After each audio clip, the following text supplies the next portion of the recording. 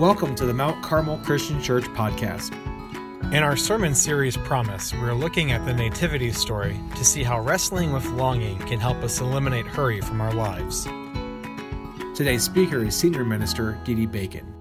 Special night to be here with you, Christmas Eve. Been doing it for a number of years, and it's just always a blessing, Glad you've chosen to join us here at Mount Carmel Christian Church. If you're unaware of this, my name is Dee Bacon, and I get to serve as senior minister here at Mount Carmel. My wife has been setting up our dining room. Part of that setup has involved her putting together some curios that are in the corners, and in the curios, she's been putting in on the different shelves family heirlooms. Things from my family, things from her family. Lots of pictures. Pictures of my kids, pictures of grandparents, her side, my side. There's one shelf where there's just pictures of her and I. And there's a picture that we just added recently, taken maybe about a month ago, that we've added to it. And I was just spending some time a couple of days ago just looking at those pictures. One picture that caught my attention, I picked it up and had a look at it and brought a smile to my face. It was a picture of Shannon and I. Shannon, 19 years old. I was 21. It was our first big date, official date. Big smiles as we sat at a table on B&B Riverboat. I was dressed in a suit with a red tie. She was dressed in a red dress. We were part of our school, our college at the time. It was the Valentine's thing we did called Hearts Day. It's a neat picture. I have a great memory of that. Although I don't have a good memory of an event that occurred before we got to the B&B Riverboat. See, we went together in the car, Shannon and I, and Shannon's roommate and her boyfriend. And as we were getting things into the car, her boyfriend, who had bought, her roommate's boyfriend, there we go, had bought some flowers, and he had one of those balloons on a string, and he was helping her get in the car, and he gave me the balloon on a string to hold.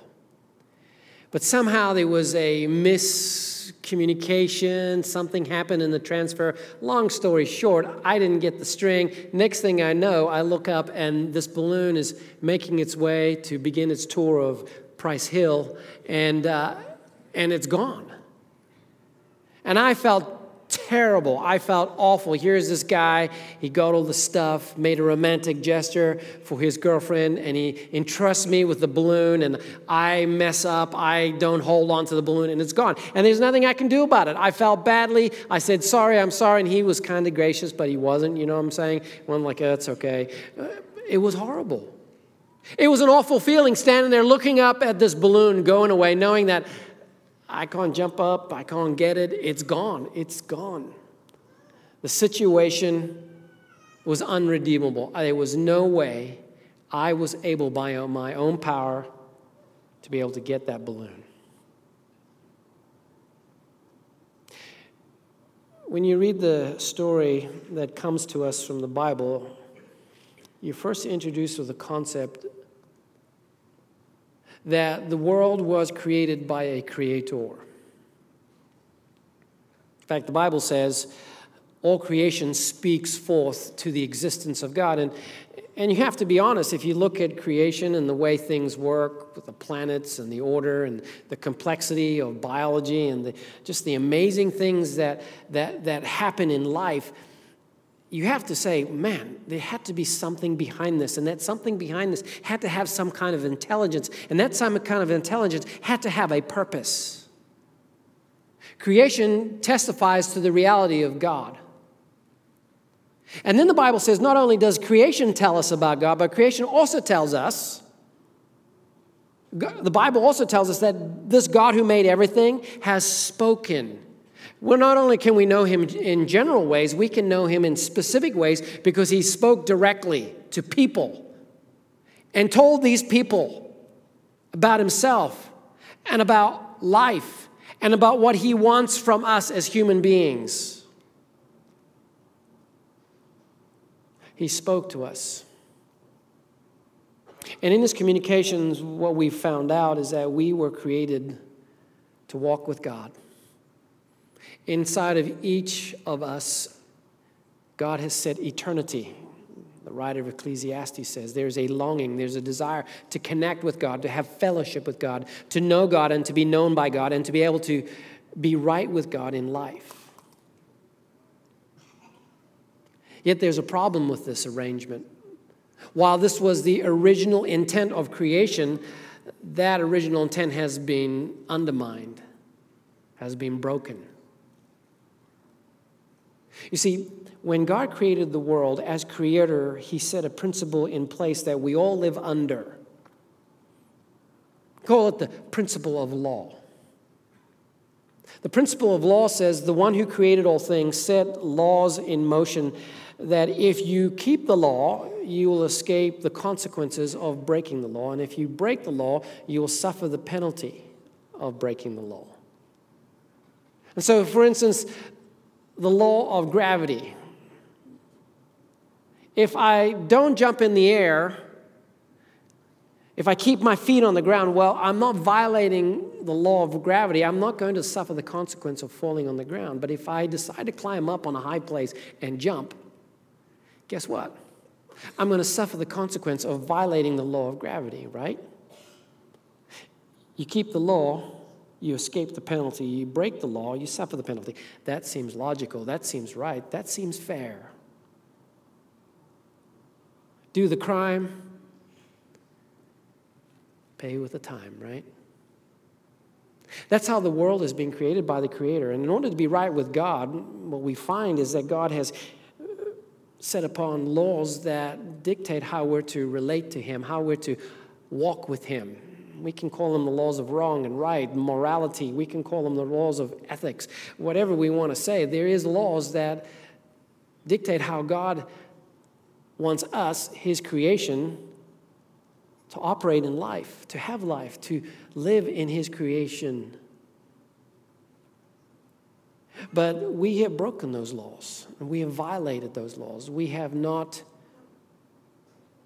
fulfilled those laws and requirements. And because of that, we have now come under the penalty, right? We didn't keep the law, so we're escaping the penalty. No, we've broken the law and have suffered the penalty, and it's nothing that we can do about it. It's like that balloon that I let go.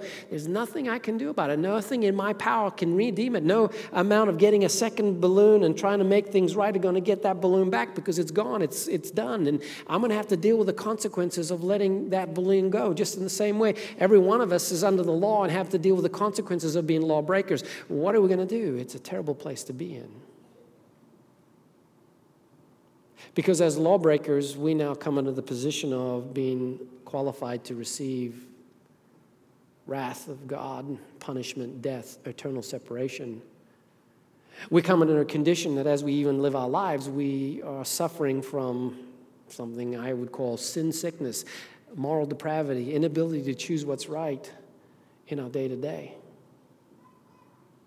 And it's something we cannot change on our own, but thanks be to God for the Christmas story. Thanks be to God in the Christmas story, because the Christmas story, God initiates a plan that only he could create, only he could come up with, because it's only a problem that's big enough for God to solve.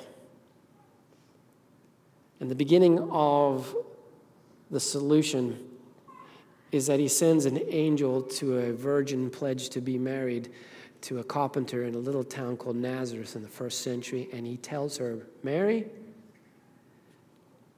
you have been chosen.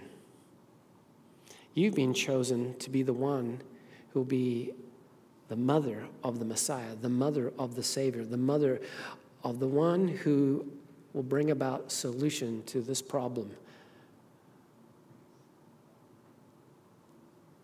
How will this be since I'm a virgin? Mary says, well, the Holy Spirit will come upon you. This will be a miraculous conception. And because the Holy Spirit will come upon you, the child that you will give birth to First of all, will be a human being because it's from you. And as a human being, this child can represent humanity. He can represent me, and he can represent you. He's one of us. But also, because the Holy Spirit has come upon, he'll be called the Son of God. In other words, his nature will be divine. He will be God in the flesh, which means that his life value is equal to the price required for every one of us to pay because of our disobedience to God, for being lawbreakers. And this man who is God will live a life without violating the law. He won't break the law himself, and therefore his life will be free of the requirement to pay the price lawbreakers are due to pay, and therefore it can be offered up as a substitute if he chooses to do so. If he willingly gives up his life, a life that does not require payment for himself, but instead gives up his life eternal in value to pay the price that every one of us is due to pay. And the story tells us, right, that Jesus, because of his love of the Father and the love of us, does go to the cross. And he does give up his life, our representative, giving up his eternal life in order to pay the price that each one of us is due to pay because of our law breaking. And he is brought back to life from the dead. He's resurrected. That's what we will celebrate at Easter. He's resurrected so that the consequences of sin is neutralized once and for all. And now a way to be made right with God is opened that is not on our own effort, apart from the law, Paul says. A way to be right with God is being opened to us that goes like this. Those of us who are lawbreakers will escape the penalty. Praise God.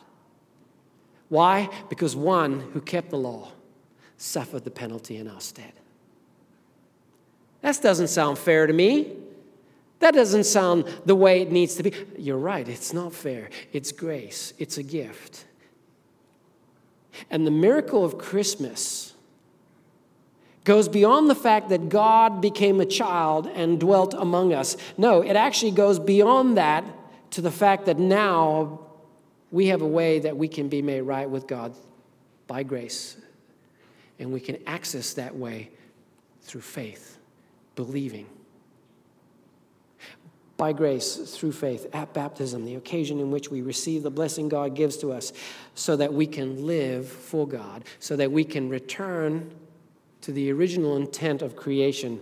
We can live in fellowship with God. God can know us, and we can know God, and we can walk with him in life and have life that will run all the way through to eternity. The miracle of Christmas is that God has made a way for us to be made right with him if we believe.